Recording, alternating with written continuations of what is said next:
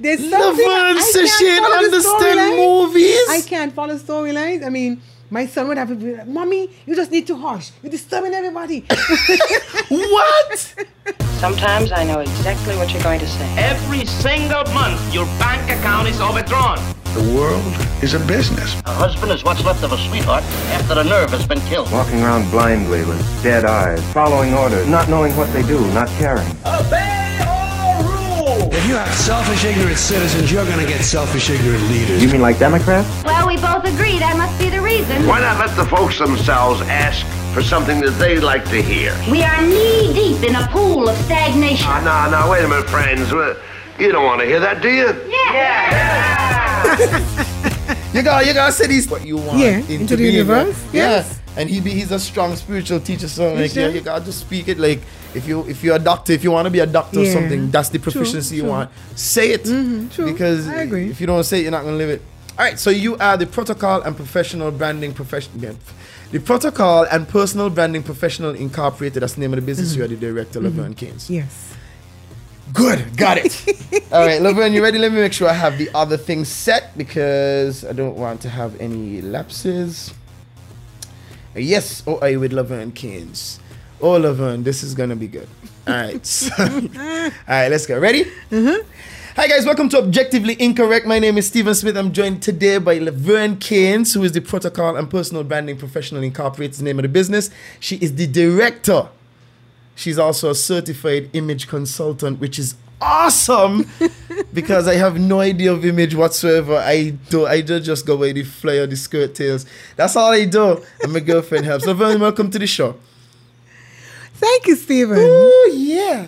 I know Laverne for such a long time. Laverne, how much?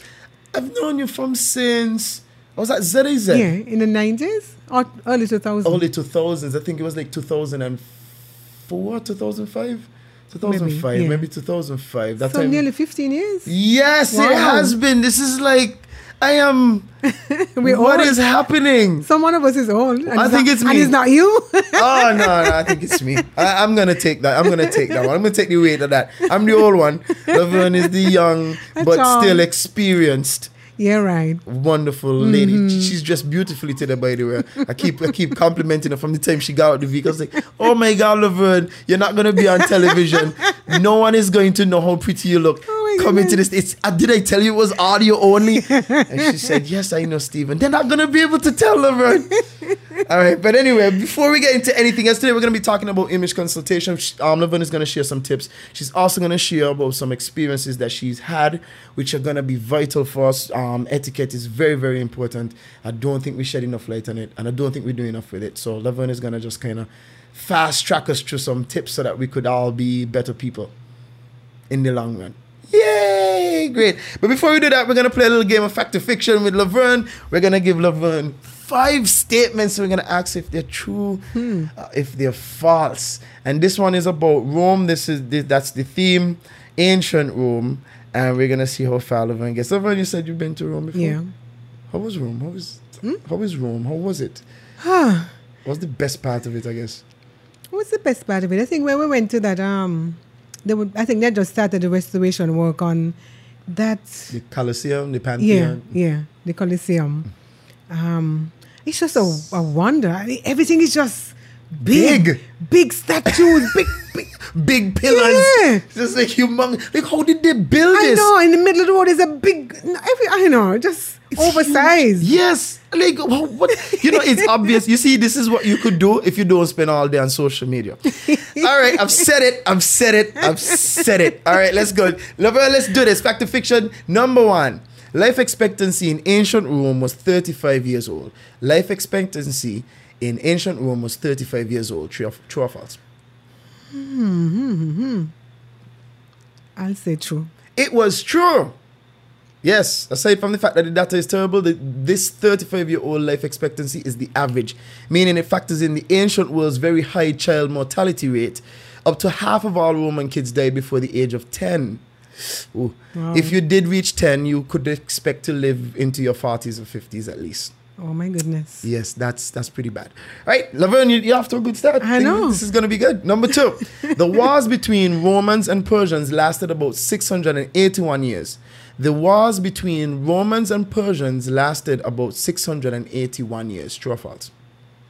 I say false. Nobody don't say 81. No 81? one. Nobody no say 81. No. But it's true. It's true? Yes. But who would count 1 year? Yes. I thought you round it up and say 680. With the high mortality rate, if you live to a year, you live more than long people. So like, I guess they have to just count it. I just thought the number sounded odd. It sounded odd. Yeah, it did. When I watched it, I was like, the 681 is a weird number. It's like 85. I thought that was a trick. 80. Oh, yeah. Yeah, it's the third longest conflict in human history. Oh my goodness. That's a long time. Did I ever tell you? Maybe I should have said it from the outset? What? That I don't like true and false and multiple choice. You don't? I like essays. Oh, no, you could express, but then I couldn't go to an American school. You couldn't go to. I don't like true or false. I think I like my odds better with I don't like multiple choice. No, I don't like multiple choice. Not true I like and false. exclusion. No, nah, that's all. I like to write an essay and get 90%.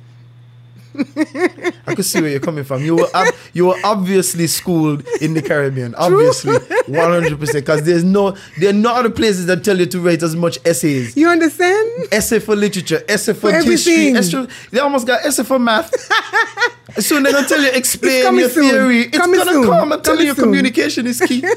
Number 3, ancient Romans celebrated Saturnalia, a festival in which slaves and their masters would switch places. Ancient Romans celebrated Saturnalia, a festival in which slaves and their masters would switch places. True or false? That sounds plausible. I'll say true. It is true. And they had all kind of things like gift giving, private gift giving, public banquets, continual partying, gambling was permitted. Wow. Masters actually served their slaves. Yeah, it was just, it went from the 17th of December to the 23rd of December. Wow. Which means it's one of the precursors and the contributors to why we have Christmas. Yeah. Yeah, it's interesting. Interesting. Number 4. You're not doing bad at all. I know, right? 2 out of 3, that's not bad. You might win this game after all. Number 4. Urine was used in ancient Rome to wash clothes. Urine was used in ancient Rome to wash clothes. True or false? I wouldn't put it against them, so I'll say yes. Yes, it's true. Ammonia. This is so sick. Like, for all of these questions, you have to do some research to make sure, like, just cross-check. And this is what they said. Europeans often preferred pee to soap when cleaning their homes. In ancient Rome, vessels were placed on streets as urine collectors. After the buckets were full, people passing by to relieve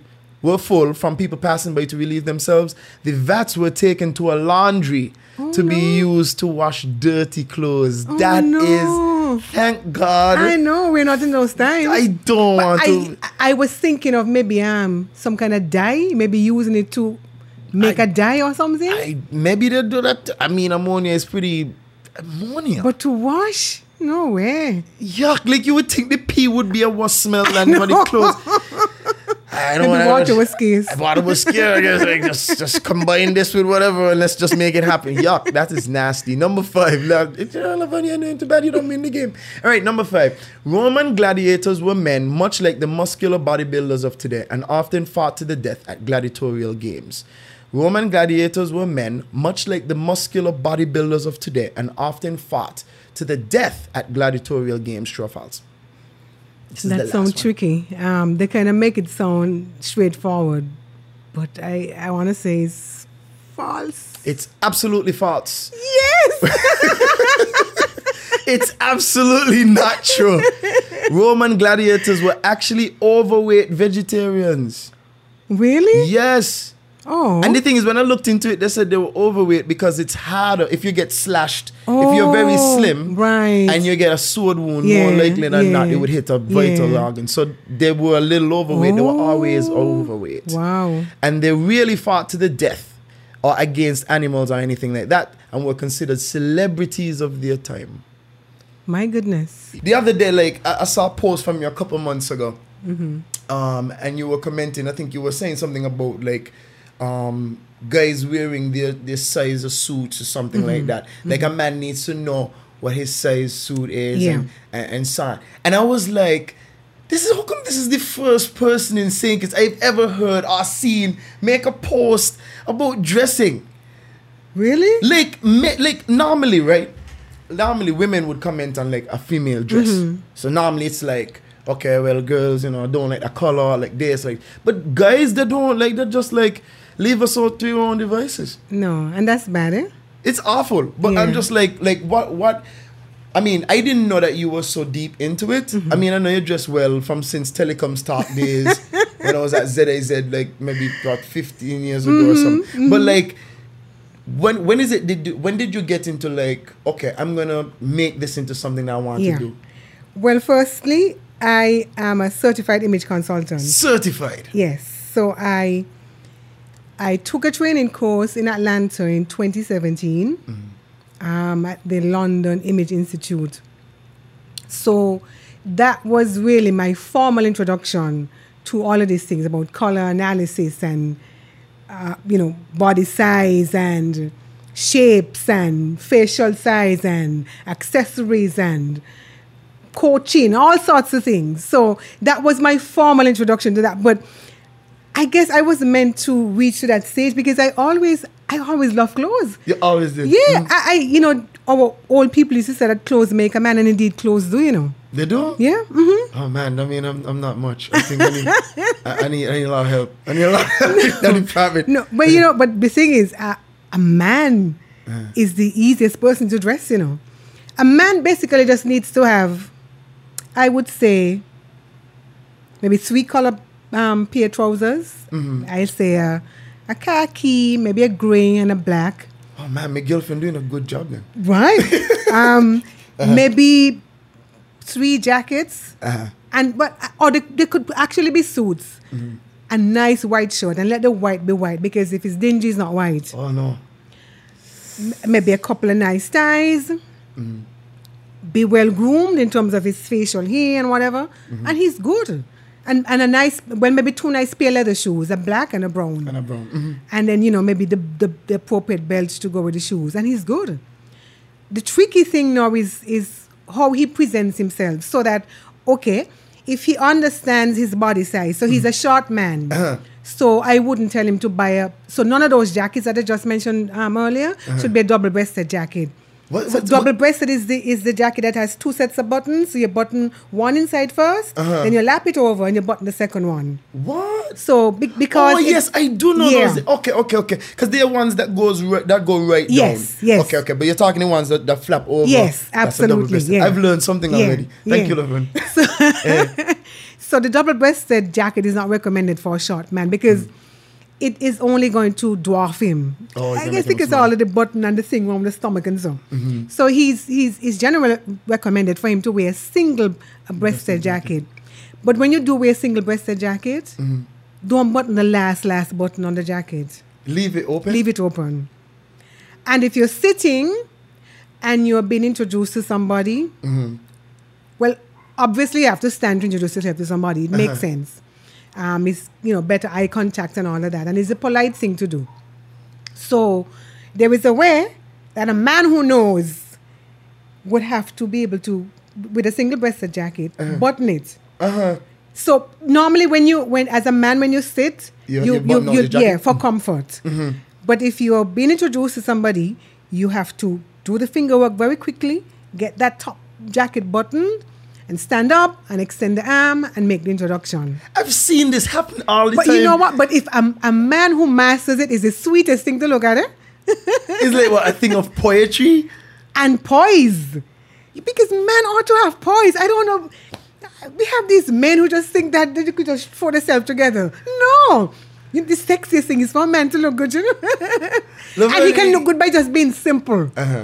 It doesn't take a lot. It doesn't take a lot. It doesn't take a lot. It's funny because you see these things on TV and you don't really know. Yeah. Like, because, okay, you said when you stand, you have to, you button the jacket. And I've seen guys do this, like, I mean, I look up to, like, people like James Bond and so, like, I mean, it's not people, but it's figurative. The character of James Bond. Because he has this kind of classy way about him. His suits always fit well and so on. But, like, when I look at him, he stands up, he does do the pin-up button thing. Like, he does it, like, and sometimes with one hand, sort of, like, he just pulls it with one hand and he just straightens up and extends. Like, how important is it that people could recognize this nowadays? Is it that people see it anymore? Or is it something that is just kind of traditional, we should do it, but... Nobody really knows. At a certain level in your life, and when you elevate to a certain level, in office, in government, there's an expectation. Wow. You can't plead ignorance all the days of your life because there are people who are watching you, expect you to know better. Wow. And that is a sad thing. The sad thing is that and especially around here, we think that, people don't bother with those things around here. And I often tell people, when you have to look at say, a U.S. president, they surround themselves with an entourage of people who look after them so that they always present well. It's not by magic. It's not by magic. And I don't see why, for instance, I'm a certified image consultant. There's nothing wrong if a government minister asks me to help him out. Nothing wrong. So you have to appreciate that at a certain position in your life, that you have to just do things like this. You have to do it you better. Have to. You can't just say, oh, well, I don't really know about that.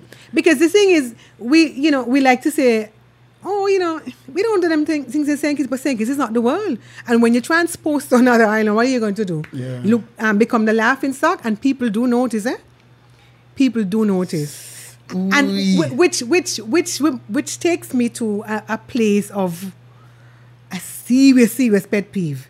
So there's a government function, and somebody's hired to take photographs, and they take 300 photographs and they upload all. None is edited. Oh my God. That was they used to do that much more often a couple of years ago. There was this one company who, no matter what event they did, they posted all the pictures. It's a sick, crazy thing to do. All. Because then you present public figures in this unflattering way. Yes. I've seen some unflattering stuff. I mean, I saw a picture posted where the tie flew up in the person's face, and this is what they posted on the internet. It's crazy. And the thing is, you gotta be so careful because we live in a world now where nothing can be deleted. Exactly. From the time it's into that it's cyberspace. It's gone. It's sphere. done. It's done. Yes. It's out of your hands now. It's now the world's property. I know. And they could use these things against you. Exactly. You're in an age now where smear campaigns are easy. And mockery and all kind of things. So if you are totally conscientious, you'll understand that you should go through these 300 photographs and you should only post those that are very complimentary to the person. And especially, as I said, if it's a public official. But I've seen that is one of my biggest pet peeves. Just to see this just terrible photos. I mean, terrible. Even the profile, sometimes if you're on the big side, you got to watch angles and all. You got to pay attention to these things. But I mean, how do you get over that though? Being a bigger person. Because that's more and more. Well, ideally, as I said, okay, if I were, for instance, employed to work with a public official, I would probably shadow him, make sure that whenever that camera is whipped out and start to click, that he's properly fixed. So, it requires that level of detail, especially if the person not really, big on minding his state of dress. So you would make sure before the camera starts to even operate that he's presentable. And it might even mean dabbing your nose because your nose is greasy. And it's okay for a man to put powder on his nose. Oh wow. Yes. So would you go that far in terms of like makeup? Because I guess makeup is a component of it, a big component. So you're saying in terms of for public officials, makeup and so on is necessary. Nothing is wrong. I mean, some of us have oily skin, and so and especially if you're in a studio, something with all the light and all of that. Of course, nothing is wrong if you take a little your little powder and dab the nose or whatever the area is that has the shine. But it takes that level of attention. I mean, if we really want to project a professional image and understand what it does for our own professional name and what it means when somebody then we will pay attention to those things. But alas. Okay, let me ask you this then. How important is it in terms of wearing suits? I always used to feel when I was growing up, this was probably the most ignorant thing you ever hear. Very naive. But I was we live in a tropic country. how important or how often should one like entertain wearing an actual full suit, like a 3-piece, or I don't even know what a 3-piece suit is. You need to educate me. But how important is it, given the context of our climate and so on, to dress that way? How often should you? When should you? Well, it's often guided by the time of the event, and sometimes, most time, if you get an invitation, there's normally an indication of how you would dress. So in terms of time of day, so it's a morning event. You don't need a dark suit because it's hot already. Like you say, we live in the tropics, so you need something like light gray, khaki kind of thing. You don't need navy blue, dark. You don't need a heavy kind of color. Colors. Right, because the lighter it is, the easier it is for the material to breathe and you to breathe likewise. So you'll be guided by that. Now, there are different types of events. There are formal events, there are semi-formal events, there are cocktail events, and all of those come with a particular style of dress, which is normally indicated on the invitation. So we suddenly we had this. Somebody has come up with this code of dress, say elegantly casual. Oh my God! I was just about to ask you that. What is elegantly casual? I was just about to ask you. I was like, Laverne, you know, the next question gonna be, what is that? I always get completely twatted. Like, it's like, what am I supposed to do? It's either cocktail wear or, and I think when people want to veer away from the cocktail wear kind of thing, then they say elegantly casual, and then it comes down to all sorts of interpretations. So you will find somebody who goes in a single breasted suit in a nice color, and then you'll find somebody in a pair of jeans. Yeah, that's what I'm saying. I have been so, Laverne, I have been lost. But you know, it's disrespectful to the host. Over and over. But the thing is, it's funny because I don't know what the gauge is for what I'm really supposed to be doing. Am I like, is elegantly casual saying I should wear like a straight shirt? I think it's a drift away from cocktail wear. A drift away meaning I should wear I think maybe the intention is not to make you think you have to be stuffed up, and so instead of saying cocktail wear, which is not formal, maybe it's just that you don't even have to be, sometimes it's not even a full suit. Wow. And not necessarily wearing a tie. It's a little bit more relaxed. So I guess sometimes the host, not wanting to have people come too stuffed up and misinterpret, they say elegantly casual. And then that throws open the door wide for all sorts of misinterpretation. I've seen some from the sublime to the ridiculous. But the thing is, you know, it's funny because I've seen, like, I've gone to these events that say elegantly casual. I've seen the jeans and the white shirt, no tie. I've seen the after work special, which is just take the suit off and take the tie off and just, you know, kind of roll up your sleeves. I've seen that. I've done that. But it's like, I don't see the uniformity. If they're going to say, come in a cocktail, like, just because elegantly casual is not a standard form of dress.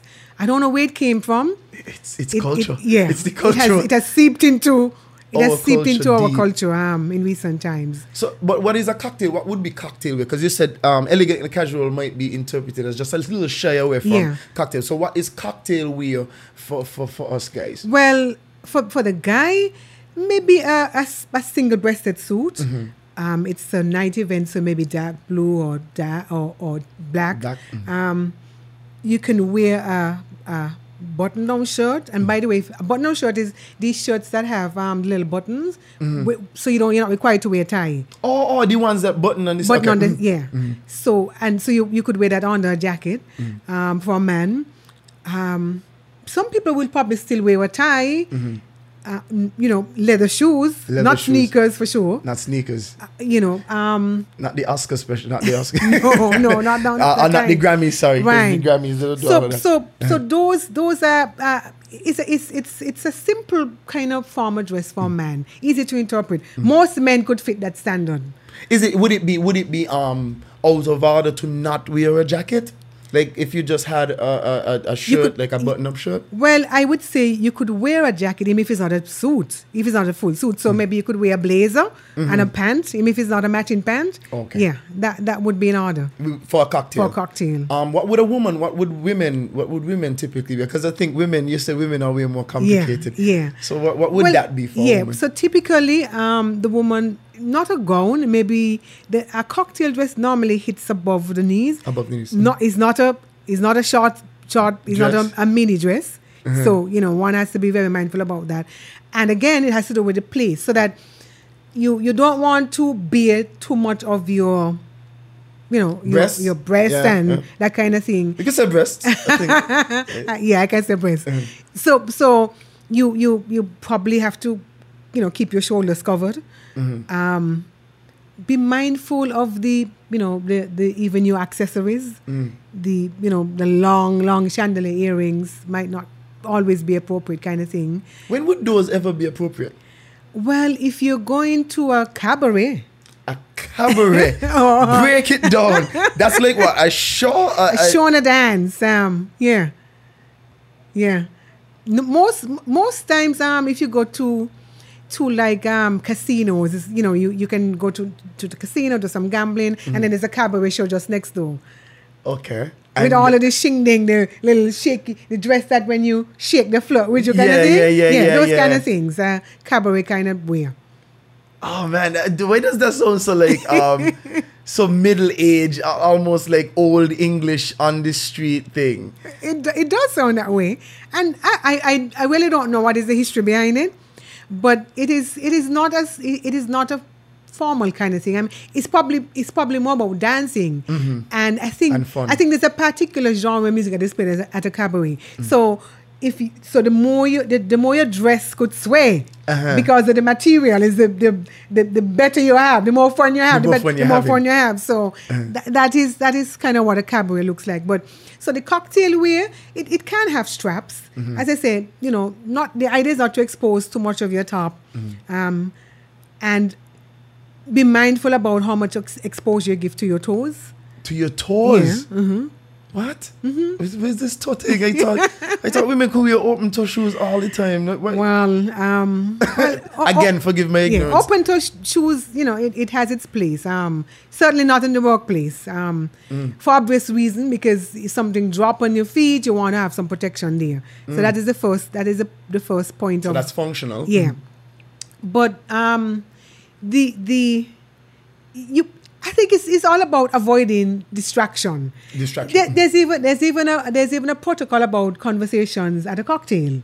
What? Right. So that you don't talk about politics and religion and anything that has to do with that could evoke controversy. Oh, so nothing too opinionated. No. So cocktail you can conversation talk about is light. ads and sports and the weather.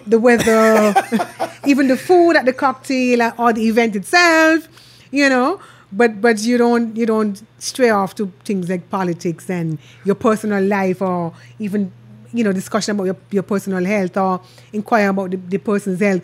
You just keep it nice and comfortable, because a cocktail is a place for you to have light conversations, and you don't want to offend anybody, right? And so that is the whole idea. So you have to be very mindful of the kind of conversations.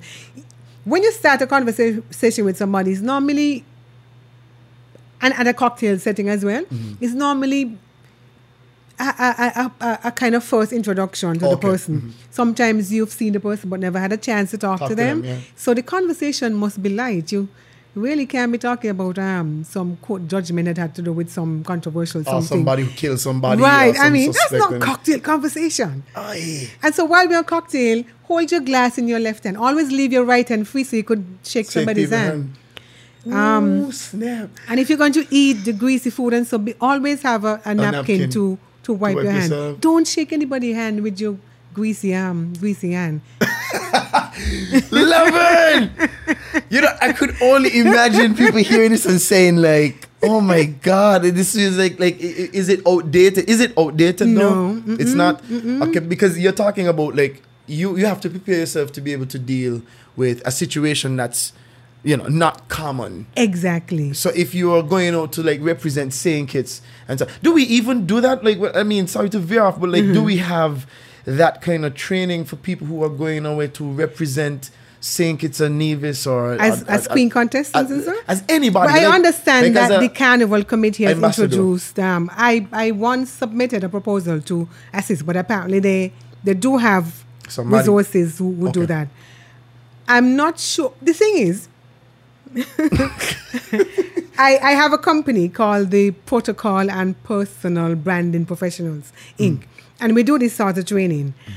And my colleague likes to say, you have to prepare for the future.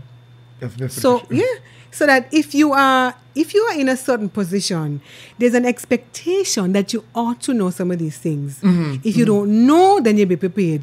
So that if you're called to represent the government or some institute, in your capacity as a senior person in an organization overseas, you really ought to know these things. You really ought to know. It should come with the territory. So what most progressive organizations do is that they bring people in like me. To consult. And my colleague to, and train. Right. So that you're always in a state of preparedness. Because the worst thing to do is to look out of place, Especially if you have the fate of a whole nation in your hands. Let me just give you a little story. So I used to be a member of the Public Relations Society of America. And they would have these huge conferences, 13,000 delegates from across the world, right? So I went to one, I think this was in Utah. This particular one was in Utah.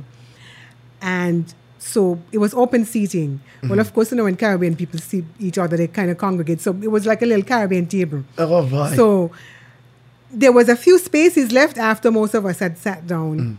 And some other people joined.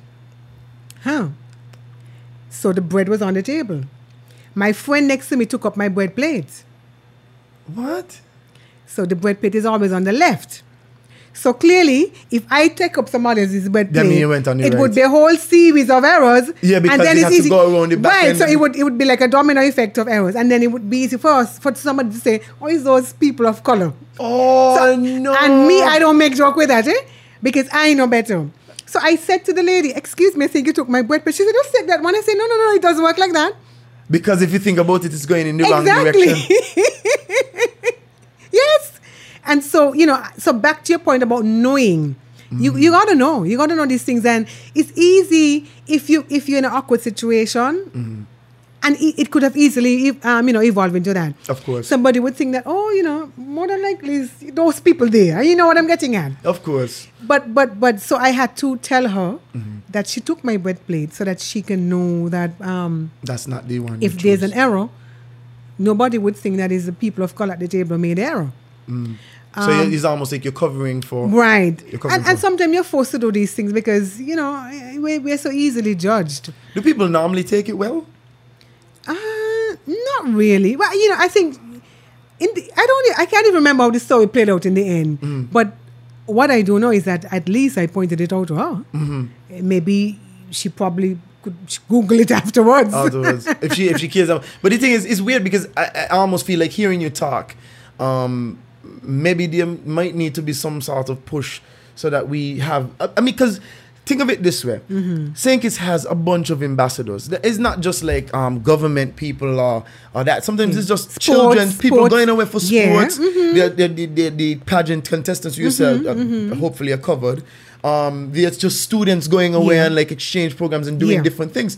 When we go away and we don't represent well or we don't have this etiquette, this base etiquette down, and we go around and we look bad. So is it that do we need to reform the process? Is it that what would you suggest? Do we need to start from the school level or what do you think we should do? What should happen? Your question is so timely. So let me take you back. About a year ago, I thought that, I just had this eureka moment. And I said, you know what?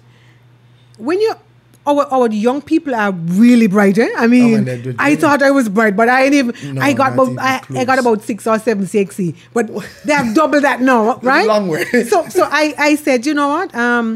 So we have all these bright young people. let's just take it to the next level and expose them to etiquette training. Mm-hmm. So I did a nice proposal, sent it to the Ministry of Education, and they endorsed it. Oh, they truth be did? told, yeah. That's great. But it still hasn't happened because, Stephen, you know what I think takes precedence in St. Kitts? What's that? Dressing up and looking fancy. So by the time the parents finish buying all the outfit for, what you call it thing Prom? again? For prom, there's nothing left to pay for etiquette training. What? So for 2 years now I've been trying. My last hope was to kind of get an organization to try and fund it, because it's kind of youth oriented. Yes, it is. And it might have piqued somebody's interest to make that kind of investment in young people. I still haven't gotten that yet, but I'm not going to give up. I don't because think you should give up. it is not because, and I'm saying that to me, we got to now think about the wholesome development of the person. Yes. So it's not just about having all these subjects and then, when you present or when you go, you go in the workplace and you go over to a conference, but you don't understand how to use your cutlery on a table. It's true, that's crazy. That's like the cat before the horse. Exactly. So what I've done in the interim, I've not done it consistently though, but I've had 1 or 2 classes. I actually have a program I called Sociables. Sociables. Where I think I've seen that before. Yeah. Did you have I had it? a flyer Yes, on okay. Facebook, yeah. Yes, good. Where I teach young people, dining etiquette, tech etiquette, and there's another branch. I can't remember what it is now. Mm-hmm. And, I've done it about 2-3 times. Mm-hmm. I have not done it for a long time. Probably I should think about, Doing it resurrecting it. But yes. do people support it well? In a way, but as I said, well, I've had a couple of feedback from parents who are interested. They said, there's so many things to do on a Saturday. My daughter has dance classes. I mean, there's so many competing interests Extracurriculars. on Saturdays. So that has been a little issue. Of course. There was one parent who recommended to me that perhaps I could think about doing it maybe on vacation in the Easter break. Or something. Yeah, so I'm going to think seriously about it. But as it relates to, our sports people as ambassadors, yes, I've actually sent a proposal to our Football Association. Remember 2 years ago, our team was like soaring to the top? Yes. So I kind of like piggyback on that and say, you know what? We need to, just take them to the next level. Yeah. Because when people see a team doing well, they get all sorts of invitations Of course. to all sorts of things. And the usual thing, so I sent a lovely proposal to the Football Association. And I said, Miss Keynes, we're thinking about that, but it's not priority right now. So when is it going to be? You know what? I feel very strongly, very, very strongly, that a lot of our young people are being shortchanged in some of these organizations because we don't go all the way. A man is more than the sport that he plays. Yes, sure. Because you can only play sport until when you're 30 years. And after that one. Your peak is out. Exactly. And then he's usually like, what am I going to do now? I know. Might have to coach. Right. So give them all the possible benefits now. And let them look the pad. So it's almost like when you think of somebody going to college for sports, right? Like you usually think, okay, they're gonna go to college and they're gonna just perform sports. But that's not it. You're supposed to go to college so you could have a degree through sports. Exactly. You get the scholarship because you're good at sports. Right, exactly. You have to use we only look at one side of the coin. Exactly. And I remember one time we did my youth department for my church, we did do etiquette training. A lady came and she showed us how to use a fork and a knife, which I think was one of the most interesting things. By the way, dining etiquette is more than using a knife and a fork. Of course, it was more than that. She showed us how to like when you're finished, what to do with it and how to. It was great. I think I need a refresher, but still, like. It's amazing that as soon as she taught us that, we had, I think we had a few banquets. We had one for the church and I think we had prom or something like that. And I was one of the few people. There you go. Few. You see what I mean? But it gives you so much. The one thing I don't think that people like really interpret from having proper etiquette training is that it gives you so much confidence. It does. It makes you feel, I guess the word is poised. Yeah, and you fit in, you don't look out of place. No, you feel good. The worst thing to do is to sit at the table and you don't know how to use your cutlery. Yeah. Or you don't know when to use what. That's the worst. I mean, it's the worst feeling. Yeah, it just looks like you're not ready. Yes. you know, and it could be, I could imagine it could be very uncomfortable. And so if you know, I would feel uncomfortable for somebody. Right. I'd be looking at it like, oh, you know, and the thing is, sometimes your boss invites you out for lunch, or you go to a conference, or your church has a banquet. You know, it doesn't matter what the setting is, but you know, if you know, then you do it. You just jump right in comfortably. You don't have to sweat. You don't have to look at the next person because you know what you're doing. Yeah. So likewise, we sent a proposal to our athletic association because Olympics is coming up in. There's Olympics in. Where's Olympics this year? China? I think so. China? No, it's not China. Some Asian country though. I can't remember. Yeah, it's some Asian. I could probably use Google. It's some Asian country, and so because my colleague has actually done research and training. Yeah, it's Japan. It's not Japan. Whatever. It's some Asian country. I'm trying to figure it out. So anyway, so part of the proposal was Tokyo. Yes, it is Japan. Yeah. So part of the training was to teach the bow, and to kind of get them oriented into. Also, you'll be culture specific. Yeah. Right. To what the etiquette on that side of the world requires. And again, which is very different. And again, the response was, this looks it's a good idea. We'll let you know. So there's no enthusiasm, there's no passion about these things, and that's why I think that we're just shortchanging our young people. I'm sorry. And I think, it's crazy because I think again, the question comes: do we have the perception that these things are outdated? Do we have the perception that they're classist? That having proper etiquette is elitist in some shape, some way, some shape, some form. I don't know, because I don't know, the younger people coming up, they don't have. Yeah. I mean, don't get me wrong. As older people, we should know better. I always say lead by example. You are the elder. You're supposed to be making an example, and you're supposed to be helping them to reach to the best potential. But the children are not interested. They're not interested yet because they don't know the value of it. Yeah. The older people are the people who are in charge now. I don't know if they had it. Maybe they didn't. Right? But they don't see the big importance in it either. So you have a situation where you have a whole 2 generations of people who are not seeing the importance in it. And I have seen it. I have seen, when somebody is not fitting in, when it's a bad sign. And it's also bad for diplomacy. As a Caribbean nation, we are the smallest federation state in the Western Hemisphere. This tiny. We could fit all of us in a stadium, really, and still have space. Exactly. Right? So we're the smallest island nation. When we go, we need to make sure that whatever we do is impactful, so that we could attract more business or more trade or more attention into our direction. But that is an essential part of it. It is. Because it's when we gather around a table, is when the conversations happen, when we have banquets and these things and these cocktails. That's when the conversations happen. You've said it perfectly. How do we make an impact if we are there looking like barbarians? I know. I dressing the same. Unfortunately, we're dressing the same. I have this vision that eventually we're going to get there. And you know what? The good thing is that we're a small nation, and I don't see any difficulty in saying in the next 5 years we could all be at that place, We could all be. We could all be at that place, but we have to want to be there. We have to see the value, because St. Kitts is not a place unto itself. No, it's not. I mean, and there's standards, and the standards don't have a nationality. Nope. Standards don't have nationalities. Maybe cultural norms do. So etiquette is etiquette. There's some little cultural nuances that get into etiquette depending on which part of the world you are. But the standard is a standard. And so if we begin to orient people into that now, then there is no need for anybody to go and get uncomfortable or maybe take somebody's bread plate or do something funny, to embarrass themselves and the country, because when in that scenario you're not representing yourself, you're representing the whole country. Exactly. So we need to reach to a place where we do that, and it might be that eventually we could introduce little things like this in the school curriculum. That's exactly what I was thinking. Like, why don't we have? I mean, Okay, I'll say this. When we were going to school, we had family life, right? Family life education was really about, I think it was really sex education, but they just didn't want to call it sex education.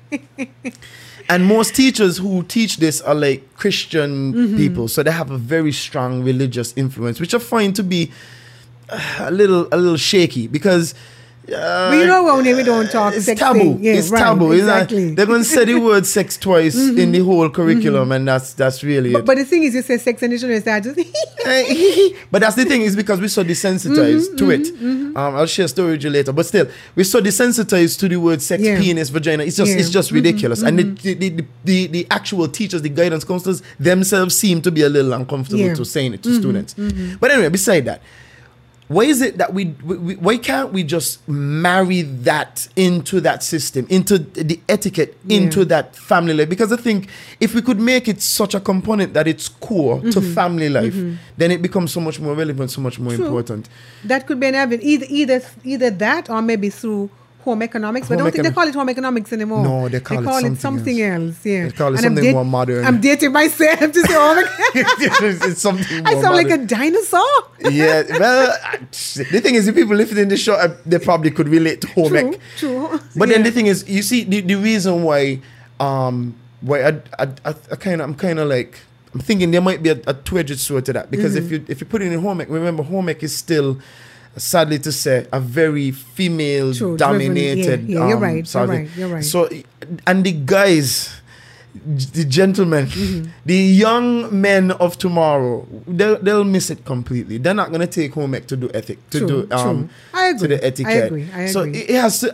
I feel like it should be important enough to be a core, something core with everybody has to do this. I agree. And I'm telling you, they would appreciate it once they learn it. They would appreciate it so much more. There's, again, you said it many times so far, but there's nothing like being able to go into a formal environment and to perform like it.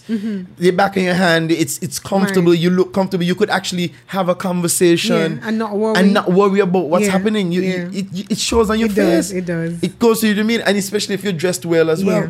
Okay, I have a question for you in terms of dress code and dressing and so on. Now you said at the start of the program, you said you should have about 3 suits and so on. I think suits are pretty expensive. I'm not so sure. Like, what is it? Is it better to buy or to get a suit tailored, or is it better to buy a suit in a supermarket? Not supermarket, department store. Yeah, well, but remember there are also suiting materials, so you could actually go in a store and buy suiting material and get a suit made. Really? Yeah. I thought when you go to the tailor, they just do that normally. No. Or you could go into a department store and buy a suit. The good thing these days is that if you buy a suit that is not fitting in the way it should, there are people, they call them alterationists or whoever, they can alter the suit for you so that you walk out with the suit fitting you perfectly. We mean in the store? In the store, yeah. Burlington and all of those places now have they have a little tailor shop right next door. You've never seen that? Yeah, man. To Burlington, Some never of those see that. big department stores have that now, so that you could you could have your buy the alterations suit made. and you shop around in the mall and you come back and you pick up your stuff. Yeah. So same day. So the man is not so hard. It's not so hard to get it done and get it done properly. So okay, because the thing is, the options are there. The options, like when I went to New York, I was very interested in buying a suit. Like, and then this, who does it too? I think Joseph A. Banks, that other man store, Joseph A. Banks. I'm not sure if it's a Miami company, but I've seen a lot of stores in Miami. They do a lot of men's wear as well. Yeah, and they do alterations on the spot. I've never heard of that. That's an interesting. Yeah. As a matter of fact, my training partner and we have this vision that when we reach to the place where we want to be, we would have a big training room. We would have a dining room as part of it with all of the setup, the the 5-course dining, whatever. We'll have everything set out. So that would be part of our training room. And we also thought about getting somebody, a tailor, who can do alterations. So that we would say, if a man is not sure, so we could do so you could come and you could get a color analysis done. And a core analysis? A color analysis. Yeah. So what the color is the shade of your eyes? No, let me come back to that. Let's do this. You could bring your suit and you'll put it on and we'll get it altered for you, kind of thing. So that's our vision down the road. But a color analysis really is I would say it's an analysis that basically tells you what are the perfect colors for you based on your complexion. So really there are two sets of categories. You're either warm or you're cool, and it's based on science. If you're cool, the color has in blue or anything to do with blue. If you're warm, it's more yellow based. So yellow for the sun, blue for the sky and the sea. Right. It's just like photography. Right. So once so there's a draping process. So the client is draped without makeup, the hair is covered. And there's a magical thing about when the client fits that particular color, because your face lights up. There's a glow. But the flip side is when it is not the color that is suited to you. Is the opposite? It's the opposite. You look darker, you look tired, you look old, you look fat. It ages you. It's so profound. It is so profound. I did not know that science was so deep. If anybody had told me that before I went to do this thing 2 years ago, I said, get out of here. But yes. And so what happens is that after that is done, you give the client some swatches of the colors that he could wear. Now, people like to ask, so you mean if I really like purple, I can't wear purple? You could wear purple, but at the bottom. At the bottom, okay. Yeah. So it doesn't fight with your complexion. So that is, and that happens based on the color of your eyes, the color of your skin, the color of your hair, even the color of your teeth. What? If you have freckles, and as you age, you probably update. Yeah, because when you start to age, you get moles in your face, you get wrinkles, you get creases. The color of your skin changes as well. Yeah. So some people would do a color analysis later on in life, and they would change. So once you know what color suits you best, that thing works like magic, because you now know that. So, for instance, you're going for an interview and you want to look your best. So you now know what is your power suit. I'm a cold. I'm a blue. I'm a dark navy blue. Right. Guy. And it also makes shopping easy. I for some reason I can't find my swatches, but what I had started to do is that I would take my swatches with me to the store. So instead of tumbling up and buying colors that won't suit me, I know exactly what. So I would just take my swatch book out and match it. So I'm out of the store in like 10 minutes instead of an hour. This is like, you're like the perfect woman to go shopping with. 10 minutes? Well, I can actually, that is some of the services that I can do. I can shop for people. So could you be the boyfriend that has to shop with my girlfriend? Yeah. So as in like, you just take my place? Yeah. Because I don't just sit there. I just sit there for like 2 hours. We can also do wardrobe audits. So, sometimes a woman has all these clothes and say they have a lot of clothes in the closet and still they don't have anything to wear. Anything, yeah. That's always there. So we also do wardrobe audits, so we can come in and you don't need this not going to happen right. for you. Taking into consideration your body type.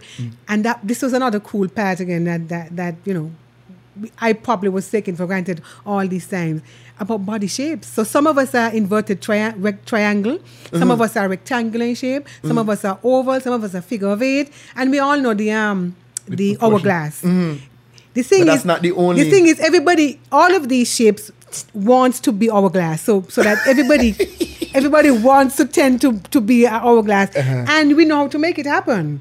I mean, with clothes. With clothes, yes. Color blocking, shoulder pads. You could create illusion with stripes and all sorts of things. This thing is magical. What are you saying? So you could so somebody is an oval shape, and I could make them. An hourglass.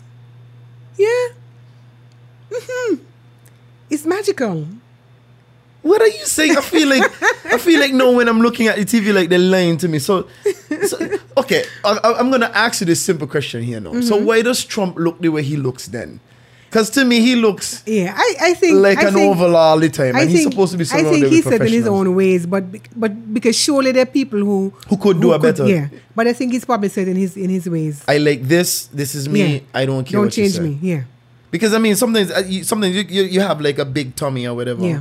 and the suit actually emphasizes your belly. Like So he's you probably look said in his own ways. You look bigger Yeah. than. Yeah. I'm pretty sure if you wear a normal polo shirt, you wouldn't take as much attention to it. And maybe the color too. You have to pay the attention to the colour, color. Yeah. Because some colors could make you look, as I said, there are colors that make you look bigger than you are. Some colors that make you look slim. So for instance, somebody who is tall and slim as a man, he can wear heavy material like plaid. He can wear patch pocket kind of thing because there's nothing wrong in adding bulk to him because he's already tall. But the opposite is true for somebody who is big already. So you have to try to obscure that and create illusions with the type of material that you dress that person in, the style, the cut, the fit and all of that, the color. But it can be done.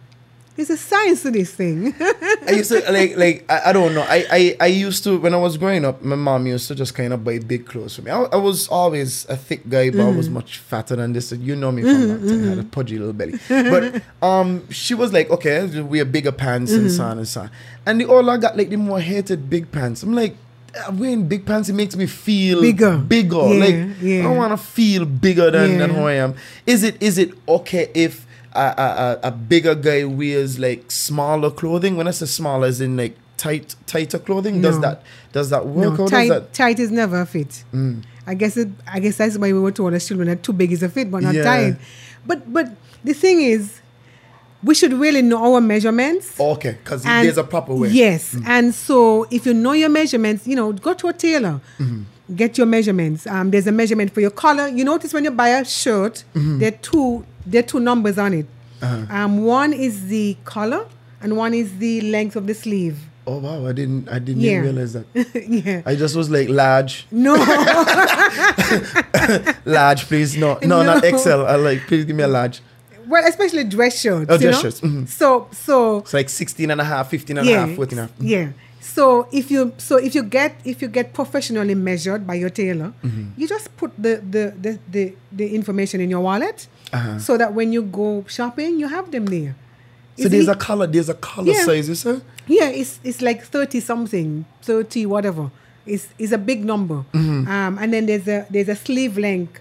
There's a sleeve length. So you pick up a shirt and you see it has two numbers in it, or on the package outside. So those numbers mean something. Okay, because we just ignore them. Yeah, well, you shouldn't. Because is this a large? That tells you how well the shirt is going to fit you. Mm-hmm. So if you know your numbers, then you know what to buy, automatically. So I normally recommend that men get their tailor to measure them.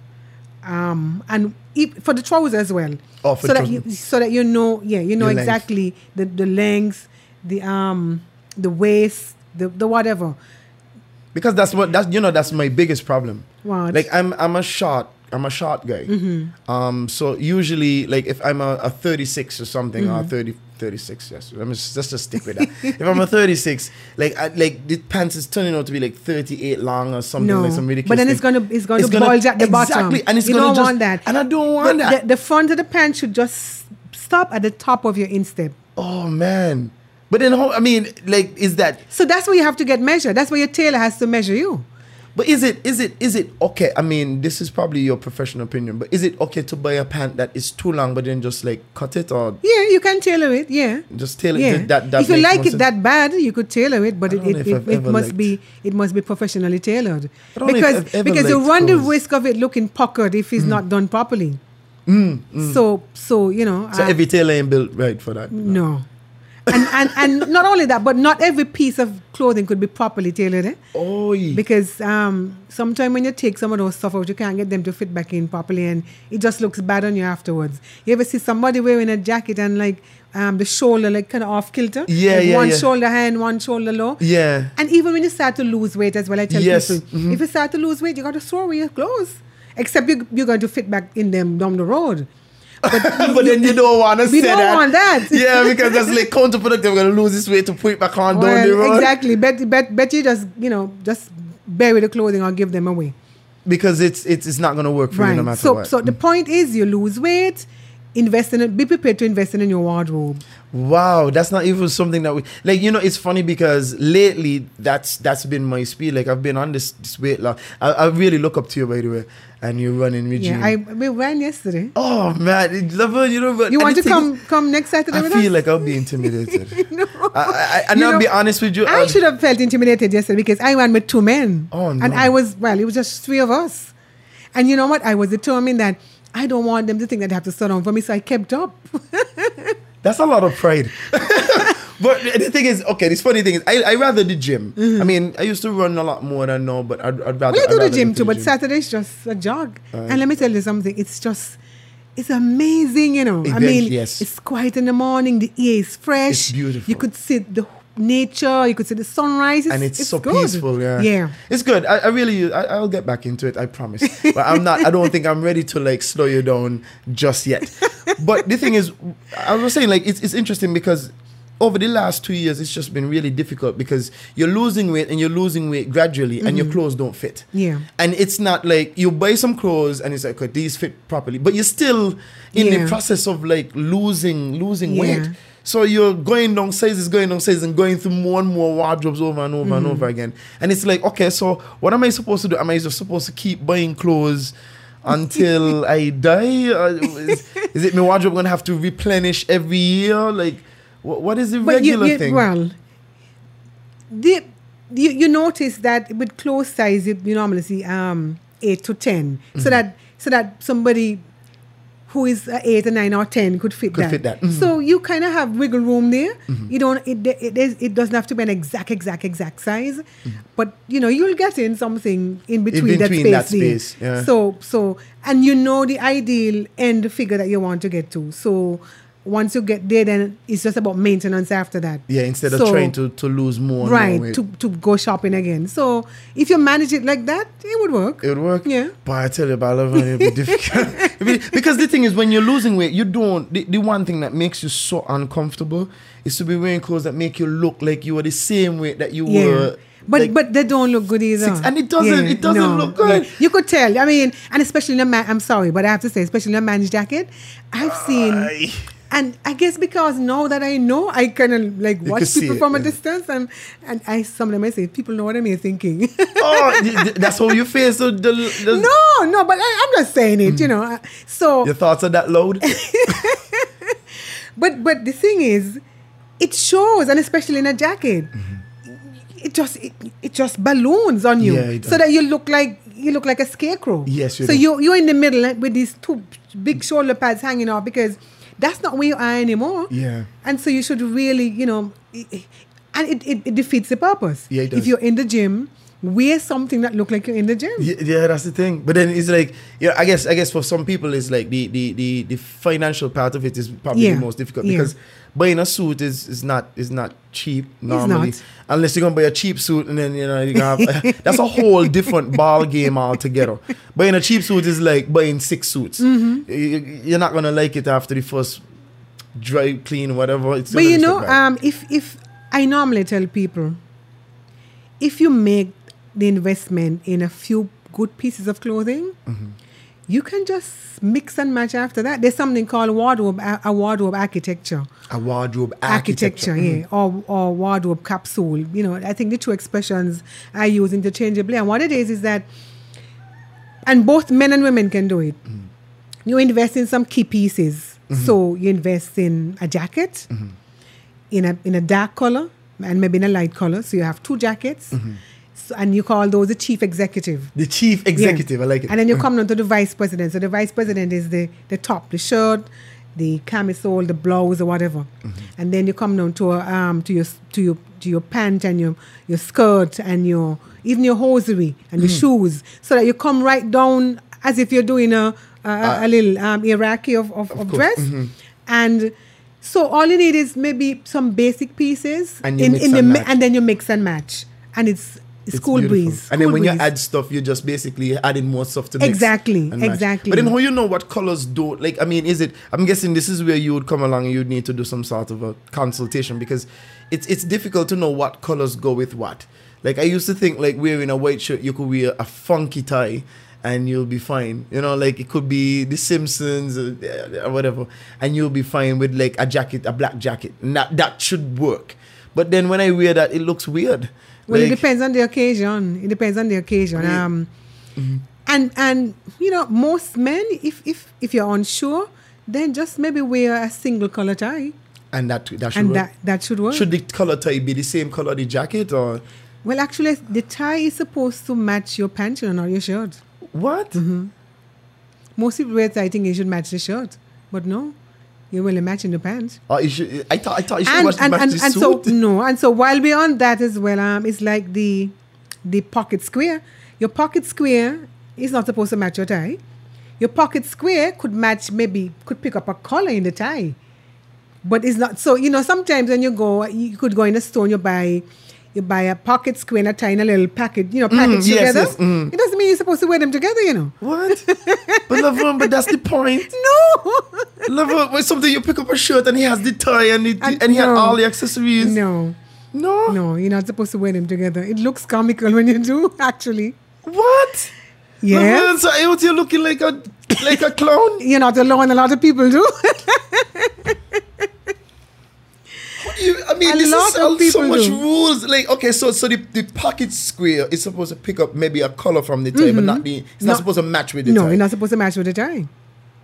Yep. So could the pocket square match with something else and not the tie Well, at you all? could actually wear the pocket square by itself, you know, And don't not wear wear a a tie. tie. Yeah. Yeah, some men that look cool. Yeah. Okay, what about the unconventional? Because I've seen some very modern looks, like guys without socks and stuff like that. Like, is that fine? Like, if you wear like loafers and no socks? No. No, you don't like that. And neither, and you see these pretty funky socks? Uh-huh. No. You just dismiss it. Like, I don't even feel like you gave it a chance. Like, No. these guys will take so much It's for pride. but no, you could wear them to a party. They're party socks. The thing about socks, your socks are supposed to be a perfect match for your pant, or near because it's a continuation of your pant. Oh. So for instance, imagine, and I often use this example. So I'm doing a television interview, and I'm a man, but I have on these pretty socks, and I have on maybe a grey pair of pants. That is so distracting. So all I'm watching all night is, so you're telling me that this hurricane is coming. But I watching the socks. And I'm distracted because you and the socks got me going. So all night I'm watching. So instead of listening to the coordinates, because this hurricane is just outside the St. Kitts, you with the pretty socks, I ain't hearing you because the pretty socks is distracting. You're watching this socks. I know that's an extreme example, but I'm just saying. I think it's pretty succinct. I like it. I think it's straight. It's direct because it does happen. It's distracting. And I think there's a And movement. you used to be in TV too, you know that. Of course. But I mean, the TV we were in, you couldn't see the socks. you just see the top. But the thing is, it's funny because I think you're right. A lot of guys know that they do like the pretty socks and they wear them to work. Yeah, I've noticed it. I actually see people put it on Facebook, thinking that it's fashion forward. It's fashionable, yeah. But I smile because it doesn't have any place in the work, as a workwear. It's to me, if you want to party on a weekend, you could use that. But I don't know. You don't know. I personally would not recommend it to be part of work attire. No. But then, okay, is there any room? I mean, you've been. I don't know if your training is it that your training is classical or is just like this is. These are standards. Okay. Yes, they're standards. Is there any room for those standards to like grow and change, or is it that okay? Look, this is the standard. And this is where we're gonna stay. Well, people would always go out of the box. I mean, the people don't want to be boxed in. And it's okay. And sometimes people try to do that because they want to get their own personal style, so that Stephen is known for his socks, kind of thing. Yeah. Miss Simpson socks, right? So bright yellow. If that is what makes them happy, but for me, it's time and place. So there's a place for them. There's really a place for them, but I don't know that. I don't. So for instance, there's a big conference, investor conference, and you know you're on some panel and you're up there with your pretty socks. I'm sorry. Every time you say pretty socks, it just makes me laugh. I can't find another way to describe It's okay. it. Go ahead. You're up there with your pretty socks. Yeah, and I mean, and so you're making a presentation about how many ways there are to invest, in all these multi-million dollars up here. And then you're talking with these socks that are so distracting and out of place. I got my pink and yellows. Yes. And especially those that have like pictures on them. Yes, they do. That's what I'm telling you. Just seeing the whole. I've seen so much. I've seen green. I've seen a Hulk pier with green, and they have the eyes on the side and everything. Pink. Right about I've seen pink. I've seen purple and orange. And they're just like stripes coming down the side. I'm like, what? This too distracting. I don't know. I guess I don't have a problem with it because I don't have. So you don't have any? I don't have any pretty socks. Okay. No, I have black socks. I have white socks, and I think that's white socks. How do you wear your white socks? With sneakers usually. Yeah. Okay. If I'm going to the gym, that's let me go to the pair of socks. I thought you meant you wear with your dress band. No. Because people do that, eh? Of course, but I can't. You see, the thing is, I think my girlfriend, she's way more sensible when it comes to that. And I miss her. Like, I just like ask women a usually, question. yeah. So thank God. I just ask a question like, does this look good? And sometimes it just breaks me heart when I'm trying. Like it just breaks you in two. Like I'm really putting in effort. Like I put on something. It's like, okay, look, I feel like this is gonna look really cool. I have on this orange. God, bear with me. I have on this orange shirt. I'm like, okay, I have on a grey pants, and I'm wearing like nice black socks and brown loafers, and she's like, hell no, you're not going. But I was like, the brown and the orange, like, she's like, no, she's it doesn't. Yep. It doesn't work. And I'm like, what? This, I agree. I think what? She's like, go in there, take off that, put on this, and it's like, just keep it simple. And like, but Ian, really feel it. Shut up. It's you fine. know what? We are visual creatures. Of course we are. And the funny thing is that we look at somebody and we make all these value judgments based on how and it's not it's a human thing. It's not a sentence thing, it's a human thing. Yes, of course. And so you want to project a certain image, you want to look a certain way, because if you are to be credible, if you are to talk with conviction about whatever you're talking about, you just got to look the part. It's just no getting around it. And you have to be confident. But the funny thing is that one thing follows the next. Yeah. Because if you're dressed properly, that in itself is confidence. Exactly. Yeah. You're selling confidence right there. 100%. So once we get people to understand this, it's easy to but not that you make people feel bad because you think that, oh well, why is she dressed so today? She's not up to my standard. But people could become conscientious of it if you kind of throw it in their face. Yeah, of course. There is a way to deal with it. I remember, for instance, oh boy, here we go.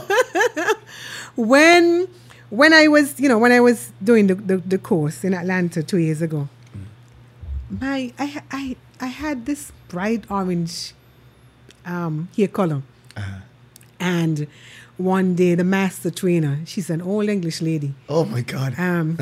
She said, Laverne, are you wedded to your hair color?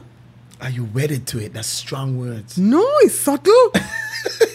Because she was probably saying, your hair color is so loud. It's loud. But she didn't say that. She said, are you wedded to your hair color? Meaning, is there room to change? Yes. You see what I mean? So, and as we went along in the training, we were taught to give a compliment. So we said, Stephen, that shirt fits you well. And don't say but. Just say it. And say that shirt fits you well. However, or you find out what you transition, but don't say but. Because it's like you set up the person to throw them down. Yeah. So, everything before the but is right, exactly. And so these are the things that when you're doing things like this, you gotta be so careful of. Because you can't bring people down. Yeah. You have to ease yourself into it and win people over because they understand what it is you're trying to do for them. So Are you wedded to Yeah. your hair I color? find that was so cute. The thing is, it's funny. The reason I think it sounds low to me is because I'm hearing the subtext. You check what I mean? Right. I'm hearing the subtext loud and clear. Like, something is coming. yeah, it's like, Yeah. are you wedded to your hair color? It's Yeah. like, get But- rid of that because but- it's not helping you at all. but some mothers would say, that color is so bright. You need to tone it down. And, yeah, of course. You know? There's stronger ways to say Yes. it with less kind language. It was kind, Yeah. but in my opinion, I'm still hearing it loud. But yeah. But then it didn't hit. It didn't like topple you over. And especially if she said it to you privately, like if she said it to you like over the ears, like every in the class. Laverne, are you wedded to that hair color you have there? And you're like, And she said it with a smile. Yes, I love it. Because the thing is, it's funny because you have to. Again, I agree. You have to treat people with a level of respect because the way you talk to them is the way they respond, and it's out of just a human. I have to defend myself. You're attacking me. Yeah. You know, So like- right away you. yeah, without even like accepting or thinking, or it's like one time you're like you're aggressive. Okay, so before we wrap it up, I want to ask you one more, maybe a controversial question, or maybe to get controversial. Like when it comes to women and cleavage, like how? I mean, because I don't know. I feel now that every dress has to be open. And when I say has to, not that I'm saying it has to be done, but I'm feeling like in every event that I go to, there's always like a lot of cleavage around. Is it that this is fine etiquette wise? Is it that it's just the growth? What is it? Is it how do you look at it from a consultation Well, situation? let me look at it this way. We are an extension of our workplaces. Okay. So professionalism doesn't end at 4:00 when you leave your office. You ever notice that if something happens to somebody, there's an accident or something, we say Stephen who works at IZ, Yeah. or Marilyn who works whatever. It's like our workplace has become extension of who we are. And so I often advise people just to think of it in that way, because you can't be one thing on a day and something else when the sun goes down. Because people are going to carry over what they see. And I often there was an image that I use in one of my presentations with a lady who is wearing an ill-fitted suit. Her hair is too long. You know, there's just everything that is wrong with that. And then she's transformed afterwards in a few slides over. And people see a huge difference. Now, the thing is, if you don't know better, I could understand. But really, anybody who wants to make any impact professionally would understand that professional dressing or dressing in a way that is acceptable and decent doesn't end at the job. So I've seen it, and I people like to deflect and say, oh, well, this is my private time. This is my private space. But I say no. Because In public. Right. There's no private space in public. And there's an importance that is attached to you because of your company. It goes hand in hand. It goes hand in hand. And you don't want to dress in a way that would diminish people's confidence in you. So that, say for instance, you're a loan manager. And you're an investment manager, and I have $500,000 to invest. But I saw you last night whining down and talking and half naked. I don't think that I have any confidence that you could really tell me how to invest my $500,000. Wow. Because this is the psyche of thinking. So I often caution, and I know that I've heard the pushback. Well, this is my private time, but sometimes the private time is not always private. We are really an extension of our employers, 24 hours. But suppose and this travels even if you are self-employed or if you provide services. Well, for more yourself. so because I mean you're the only one. You don't have a buffer. Exactly. You'll probably get, if you are the investment manager in the example I just gave, you'll probably get paid whether or not somebody comes to you to help them to invest in a business. But if you're up the chain, right, you get less money. Exactly. Yeah. Exactly. It affects you more when the buck stops with you. It always does. So you know, and it's. I've seen debates on Facebook about that very question. I know, because it's a very controversial question. Yeah, it's and I don't mean to put you on the spot in any way, shape, or form, because the thing is, I think it has a lot of cultural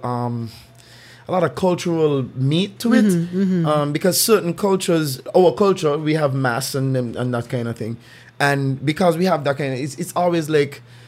This should be acceptable because we have this is part of the culture deep, like walking up, you know, and Korea, and even wearing this sort of wear, because I mean, you know, we recently just had Carnival, and I think we're going closer and closer to just a bathing suit every single year. And don't get me wrong, I'm not hitting the creative part of it, but I'm just saying it's less and less clothing, and we are parading through the streets that way, and that's our culture.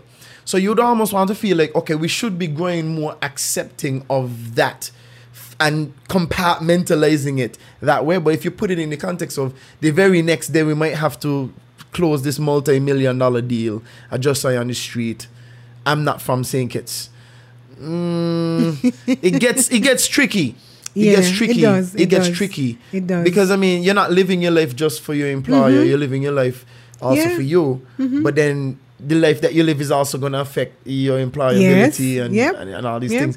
It's really a symbiotic relationship. It's a lot to it, Laverne. I can't lie to you. It's a lot to it. And it is. It's almost it's unfortunate, because I think it's almost to a little unfair, because I think the standard of being formal and the protocol of dress and so on sometimes falls so much heavier on the female side. Because I mean, the little thing, I could just, if I showed too much bust, the little thing. If I showed too, like as a guy, you know, I could go and play basketball, no shirt, and I'm up and down, and nobody has a problem with that, right? I could even run and have a shirt off because I'm sweating. Exactly. But God forbid if you see a woman in a sports bra running across the street, it's headline news. True. Yeah, so it's again, it's unfair. It's unfair. So even that question again, I guess, is very, very controversial. But I think what I was really asking is there a time when, you know, having that, being that open is fine?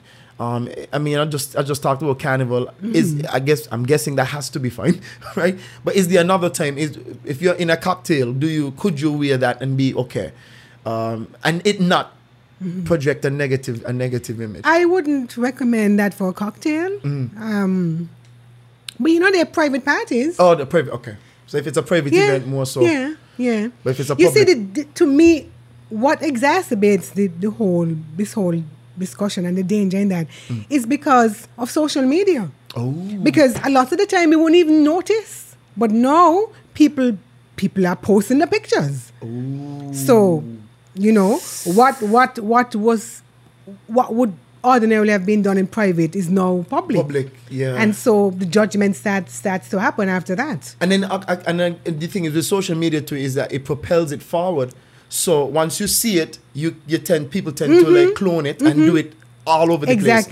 Like it doesn't have any bounds anymore. Right. What was a dress that was perfect for a private party has been seen in public and now is fine for any public party. Exactly. Which it really was never that meant to be. So I think that is what has made that matter worse. But I often tell people that, you know, think about what you want your future to be. Because you'll be surprised that sometimes when promotion comes up, how these little things get in the way. Yeah, man. And so, you know, you have to determine what you want your future to be. And even for the guys, I mean, it's the same thing. Yeah, we are cross genders. And so if you know how far up the food chain you want to reach, you must know what controls you must put in before you reach up. Because in a small place, it's not a lot to hide. It's not a lot to hide. And you have to be prepared that there's a possibility you'll get looked over for these matters. Yeah, these matters. These matters. Be aware of what? Yeah. Be aware of it. Yeah. Versus being ignorant and like, exactly. They don't like me. That's the other things to do on that. So, you know, we have to begin to prepare for our own future. And if we do that and we're conscious about it, then we'll probably tone down some of these other stuff. Not that you should box yourself into a corner and not enjoy yourself and have fun, But you must determine what your fun looks like and if your fun is okay. If your Especially fun, for where you're trying to go. yeah, exactly. Because, you know, I mean, we spoke earlier about representation, and if you're going to represent an organization, You got to represent you got to represent it well. And these things have a cumulative effect over time. So this is how I would often advise young persons, you know. You know, have fun, but do it, be very conscientious about the fact that if you go too far, if you veer too far to the left, it could stack up against you eventually. And it stop you from going back to the right. That's just the world. That's just it. I once heard of a story, for instance, in this organization with this young man who was bright. He was an engineer. He came into the organization. He brought his lunch to work, but he was eating with a spoon. Oh, wow, really? Yeah, Okay. and so you know, somebody drew it to the attention of the HR manager, and you know, he got help. They got help for him because he was bright, and they were willing to fast track him. Oh. But what if they sent him away Oh, I see. to represent the organization Yeah, he'd be grabbing a spoon and embarrassing making the them look company? bad, yeah. Exactly. Because anything these that is distracting. yeah, these little things have significant meaning. Wow. They have significant meaning.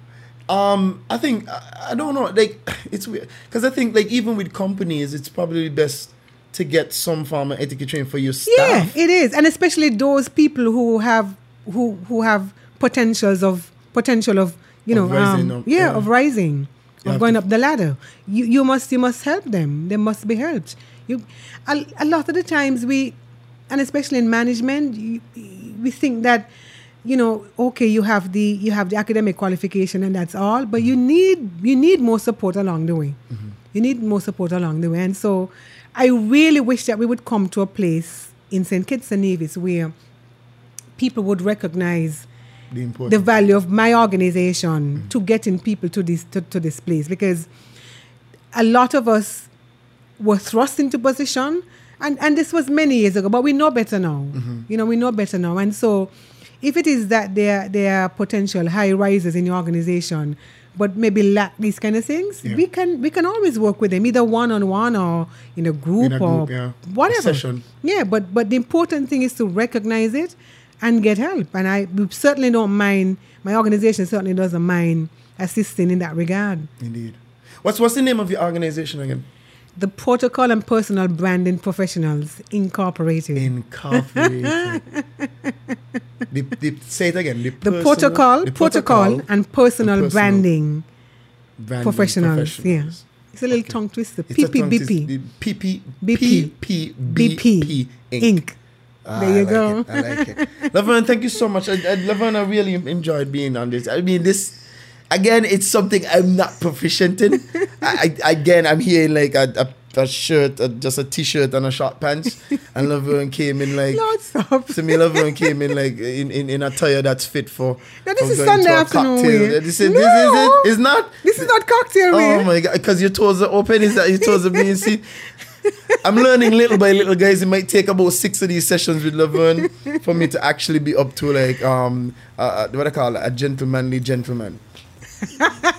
I like that. You gotta know your thing. Guys, you've been listening to Objectively Incorrect. I have Laverne Keynes here today.